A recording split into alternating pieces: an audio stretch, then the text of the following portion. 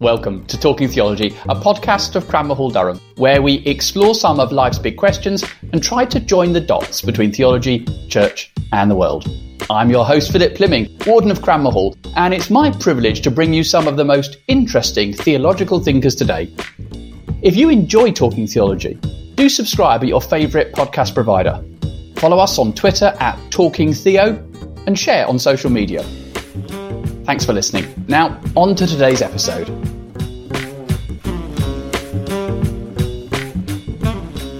Do our bodies really belong to us? How did Jesus eat? And how does that speak to how we eat today? How do the sacraments speak to our bodily identity? And what does it mean to break bread together? And where's the good news for those of us who struggle with how we see food? Welcome to this episode of Talking Theology. In today's show, I'm talking to the Reverend Dr. Liz Kent. Liz is Director of the Wesley Study Centre at St John's College in Durham and a Methodist minister in Chester Street. Her doctoral research explored the church and eating disorders. So our question today is, what role does eating play in a good theology of the body? Thank you for listening, and I hope you enjoy the show.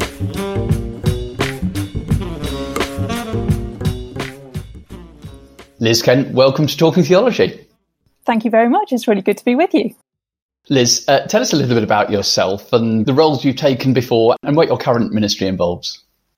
Okay, so I grew up in Sheffield and I went to Liverpool University to study law. Stayed on there and did a research degree in charity law before working for the Methodist Church in higher education chaplaincy. And from there, I came to Durham to train for ministry. And from there, my first place as a Methodist minister, I moved all the way to Gateshead, opposite the Metro Centre, where I was a minister for 9 years in circuit ministry there. And then I've been involved with the Wesley Study Centre at Durham as a part-time tutor, and then became director of the Wesley Study Centre just a couple of years ago, which I do part-time alongside circuit ministry in Chesterley Street, where I'm the minister at Chesterley Street Methodist Church. Now, Liz, as part of your journey, you've done the academic research and you've explored the theologies of the body and in particular the relationship between the body and eating and how that intersects with the life of the church. Tell me, where did your interest in this particular topic first come from? It came from a really practical place, really. I mentioned 20 years ago I was working in university chaplaincy, and I was also working at a growing church with students and young adults, thriving children and youth work. And I just kept having conversations, particularly with gifted young women and quite a few young women in leadership positions or potentially going on to lead the church. And we had these conversations about struggles with body image, with food issues, with eating disorders, with pressure, and the fact that nobody in church seemed to talk about it. And it was kind of under the radar. I remember working with one of these young women on leading a service for the young adults of the church on body image. And somebody invited their friend and they said, well, if church was always like that, I'd come to church. Because it kind of touched the issues that were live issues for them and spoke into how God may bring hope and strength and a vision for the future. So that was quite a formative time. I then laid that aside for a few years, but then when it came to taking up PhD research, it was something that just wouldn't go away. And it was that opportunity to explore the intersection between theology, psychology, sociology, around eating disorders, body image, and look at different ways that the church had attempted to respond, both pastorally, practically, theologically. Now, on this podcast, we've had a previous conversation with Paula Gooder about the theology of the body, and her work was particularly concerned with the way the Apostle Paul had a theology of the body and the way that's been both interpreted and misinterpreted.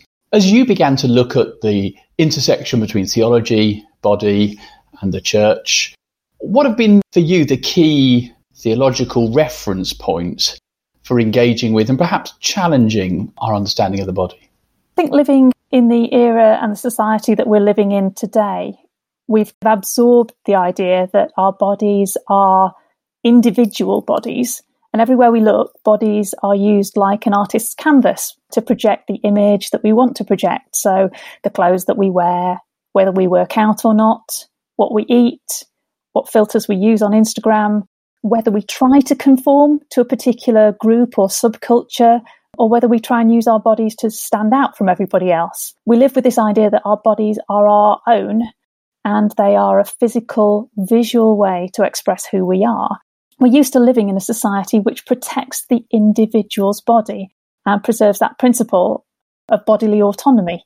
Legally, the presumption is that you can do what you like to your own body and that others are prevented from inflicting harm on your body. That's the way that it works. And we've absorbed quite a lot of Platonic ideas. As Paul Aguda said, we've kind of split into this body-mind dualism, which is not how I think the New Testament understands embodied living to be.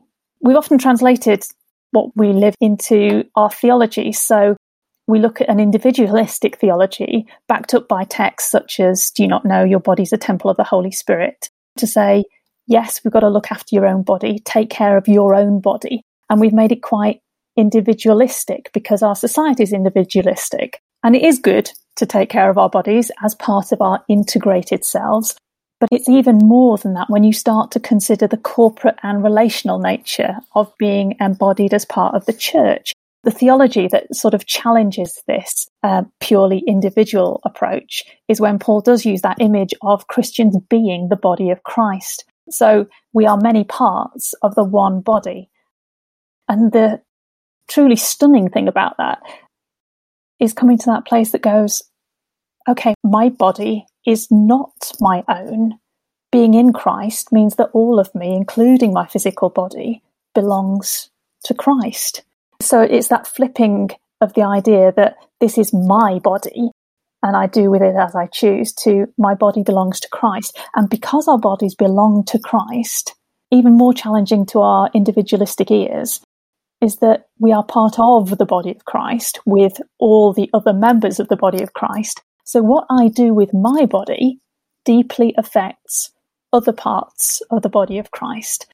So there's this corporate understanding of our bodies being connected to one another, so that when one part suffers, other parts feel that pain. And you can extrapolate that into all sorts of different practical outworkings, that where one body is suffering, others feel it. And in the middle of a pandemic, that sense that we are unable to draw close to other bodies who are suffering is a source of deep, deep pain. And we realise that we are more than just individual, isolated bodies. Conversely, when we see our own body as part of the body of Christ, our body has value regardless of what it looks like or what it's able to do. So one of the key influences on me was the work of Stanley Hauerwas, looking at the embodied practices of the church. So what does the physical act of baptism tell us about new identity in Christ? What does the embodied act of eating bread and drinking wine witness to, as our very imperfect bodies focus on the broken and crucified and risen body of Jesus? So you're exploring with us, Liz, this idea that the Christian faith offers a very pertinent challenge to an individualistic understanding of the body in at least two directions. First of all, my body is not my own, it belongs to Christ. And secondly, my body is not my own because if I belong to Christ, therefore I belong to one another in Christ. And that sort of offers a twofold challenge to this very kind of introspective, individualistic way I might treat my body. We'll come back to some of those points later on. I'd love to hear more about baptism and the Eucharist, for example. But let's just think a little bit about one of the areas you explored in more detail, which is to do with eating, and in particular, disordered eating, or we might call unhealthy patterns of eating. Can you get us thinking about that particular theme and help us identify what are the theological questions at stake for you as the church explores and supports people who live with disordered eating? I think partly we've lost a sense of understanding food in its broadest context. So often when people have struggled with food, it's either the ability to control food as one of the few things that they may be able to have control over, or significance of food. So the church has traditionally understood food as good, as a gift of God. And I think that's really where I want to start. That's where I'd want to go back to. That affirmation of God's goodness in creation, that, Genesis chapter 1, God provides food as part of a creation which was very good. One of the things I found very interesting studying the diet and weight loss industry has been the moral labels that have been attached to different foods. So people will automatically in their heads maybe think about good foods and bad foods. We talk about naughty foods and healthy foods, and they've become laden with particular moral overtones. A very well-known UK weight loss program actually uses the term sins. And this was one of the things that led me down all sorts of interesting explorations, that often the church is maybe reluctant to talk about sin. And yet here is a major weight loss program labeling certain food as sins. It might be spelt slightly differently, but food has become labeled as morally good, morally bad. And I think when you start to think in those terms, it starts to affect whether we can enjoy food, God's good gift, as something that is good, or whether it's something that becomes oppressive or dominating. And it takes on a power that actually is unhelpful or unhealthy in certain contexts. Your research looked at the way in which a good theology of the body is intrinsically tied to a good theology of eating. So can you help us think a little bit more about that? If food is a gift of God, what are the theological drivers that might lead us to a good theology of eating? And what are the opportunities and the challenges of getting that message across? I think there's something about the fact that we can use the gift that God gives us in a number of ways. We can use it well or not. I think looking at Jesus, he spends an awful lot of his time eating in the Gospels, and he does so in a context where it's bound up with who he eats with. So when Jesus shares food in the Gospels, there are the sort of range of settings from very simple food to dinners given by privileged people. And obviously in that culture, who you ate with, how you ate, whether you washed before eating, who was in the place of honour when you ate, all those things had a massive social significance. And so in terms of how might we understand a good pattern of eating or eating well, I think we can fall into two extremes. One is to say, well, food doesn't matter. It's just fuel for the body. And that takes you down the kind of body is bad, matter is bad. The only thing that matters is the spiritual. And Paula Gooder is very helpful in her podcast talking about that. The other one is to become really focused on food so it becomes, I was going to say, all-consuming, which is not a helpful place either. So there is something about celebrating eating and those with whom we eat, but also it's the old-fashioned virtue of temperance, finding that balance of time to feast and time to fast. And that pattern will be different for people, I think. It just strikes me, Liz, listening to you, that one of the things that's striking about Jesus' engagement with food, it was always done with others. And it brings me back to what you said earlier about the way we understand our body is in relationship to others. And therefore, the way we understand our eating is, to some extent, in a relationship with others, whether we are actually physically eating with somebody or not. But nevertheless, we're part of others who are eating. Is that right? I think so. Eating with is something that Jesus does so often because it validates those with whom he eats. And that in itself is healing and restorative. And so when eating becomes attached to withdrawing from others and becomes attached to shame, that's very much the opposite of what I see Jesus modelling as something that when you eat with people, they know that they are accepted, they know that they are loved, and it nourishes them spiritually as they are being nourished physically. I think that's one of the ways that we can articulate from a Christian perspective why disordered eating is a distortion of what God would want for us, because the effect of it is to further isolate people. It's all bound up with shame and regret rather than being set free and finding freedom in Christ. You mentioned earlier, Liz, the work of Stanley Hauerwas and his exploration about the physicality of the two sacraments given to us by Jesus, baptism and the Eucharist, Holy Communion. And you explored, I know in your research, how those very physical sacraments connect with our view, not only with the body, but also connect with our view of eating as well. Can you tell us a little bit more about how you see those connections playing out? I think one of the things with baptism is that baptism is the sacrament about identity. It says who you are in Christ, and whether that happens as an infant or whether that happens in believer's baptism, it is that reminder of new identity in Christ. And one of the struggles, one of the key drivers within disordered eating is a struggle about identity, about who one is and how to come to a comfortable understanding of that. And so from the research about psychology and drivers for eating disorders, one of the key things was about identity, another was about autonomy, another was about perfection. And I looked and saw actually baptism speaks to identity, that in Christ we are loved because God loves us and we are welcomed into his family by grace, not because of what we look like, not because of what we've achieved, not because we've set some external standard, not because we've decided who we are.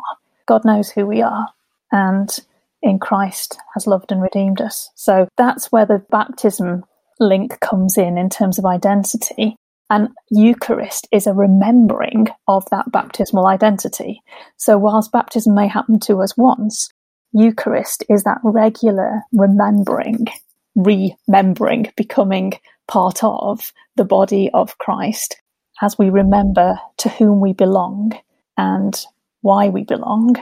And even if we can't theologically rationalize that, the faithful act of receiving bread and wine is that mystery that actually is able to do that without words and cognitive thought, thus reaffirming that identity.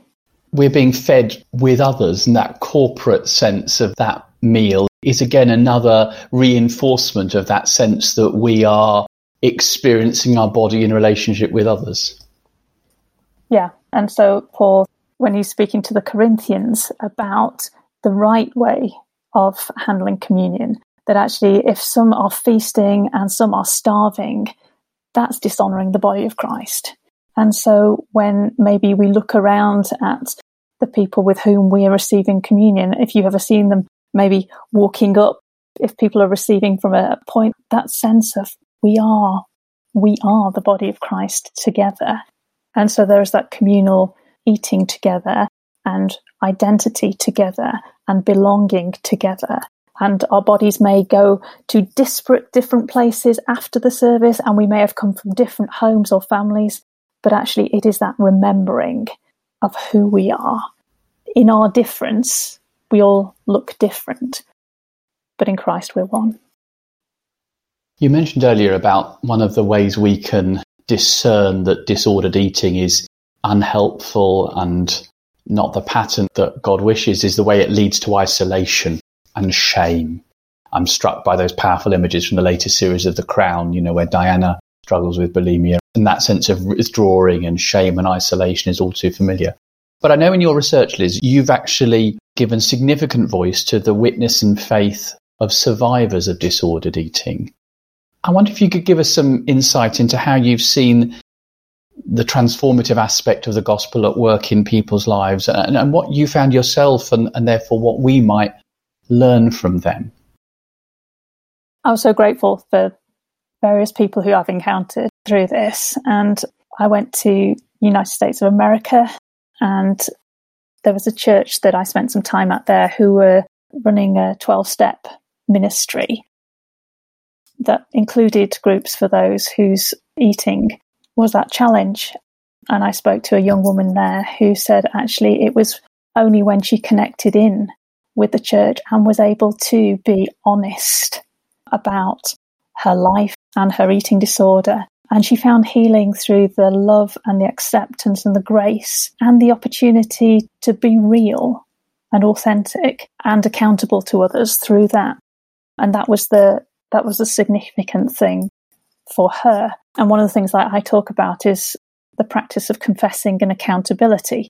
It might be partly my Methodist heritage and the Methodist class meetings and band meetings where people were encouraged to confess their sins to one another and be accountable for their living, that they may kind of grow in grace and holiness. Now, the church has let go of that a bit, but it is happening in Weight Watchers group and Slimming World groups and 12-step groups. And sometimes I wish the church was as good at being that place of genuine openness where people can pour out their hearts and be accountable. And so that's one of the things that actually has challenged me from those who I've met who live with a vulnerability and yet an honesty and an integrity, which is very compelling. You mentioned earlier, Liz, about those three words that seem to haunt a contemporary search for meaning: identity, autonomy, and perfection. And you mentioned the way in which kind of baptism speaks into the identity question that we are Christ's. Identity is in him. I wonder, where does the gospel speak to you about those two other dominant themes about autonomy and perfection? Where's the good news that might speak into those two areas? I think in terms of autonomy, there is that thing about wanting to direct our own path, to be our own person.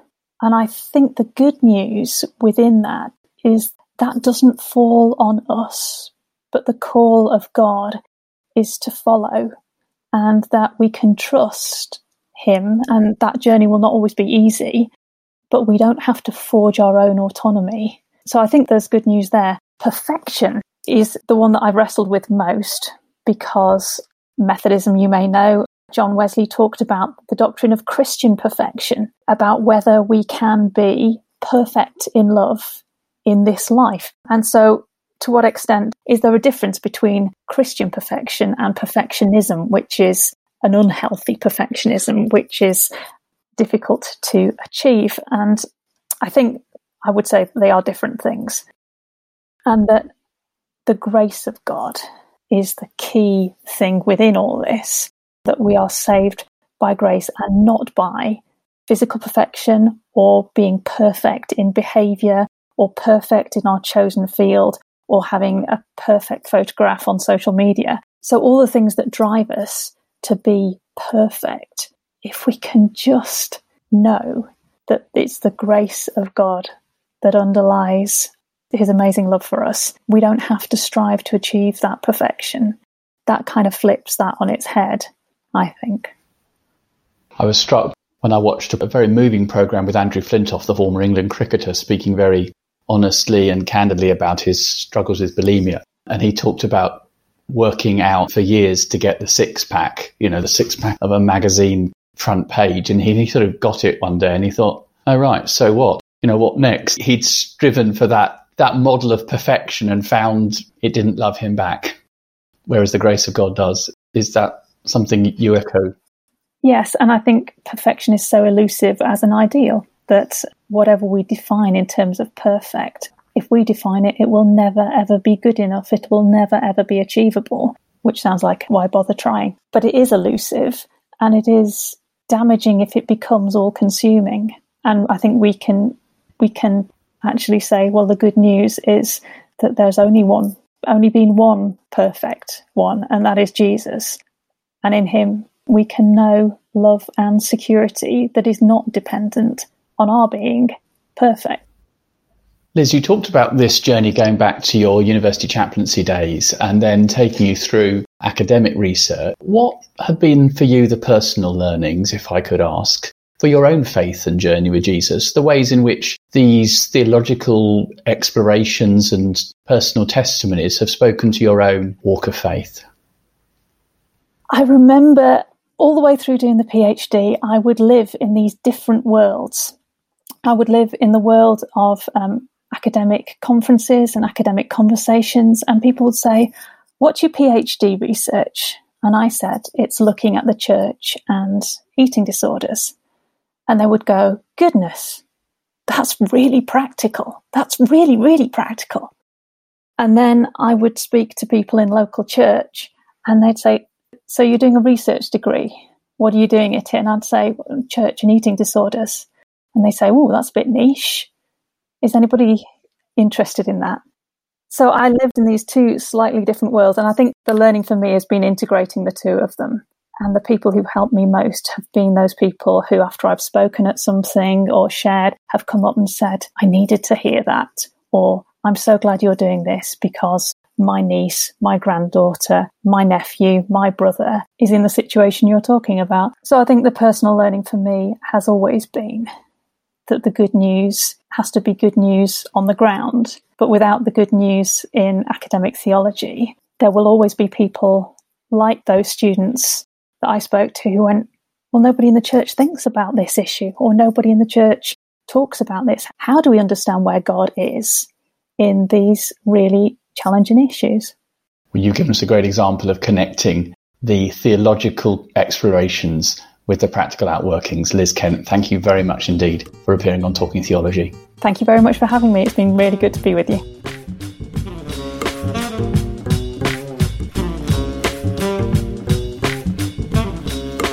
You have been listening to Talking Theology, a podcast from Cranmahall, Durham.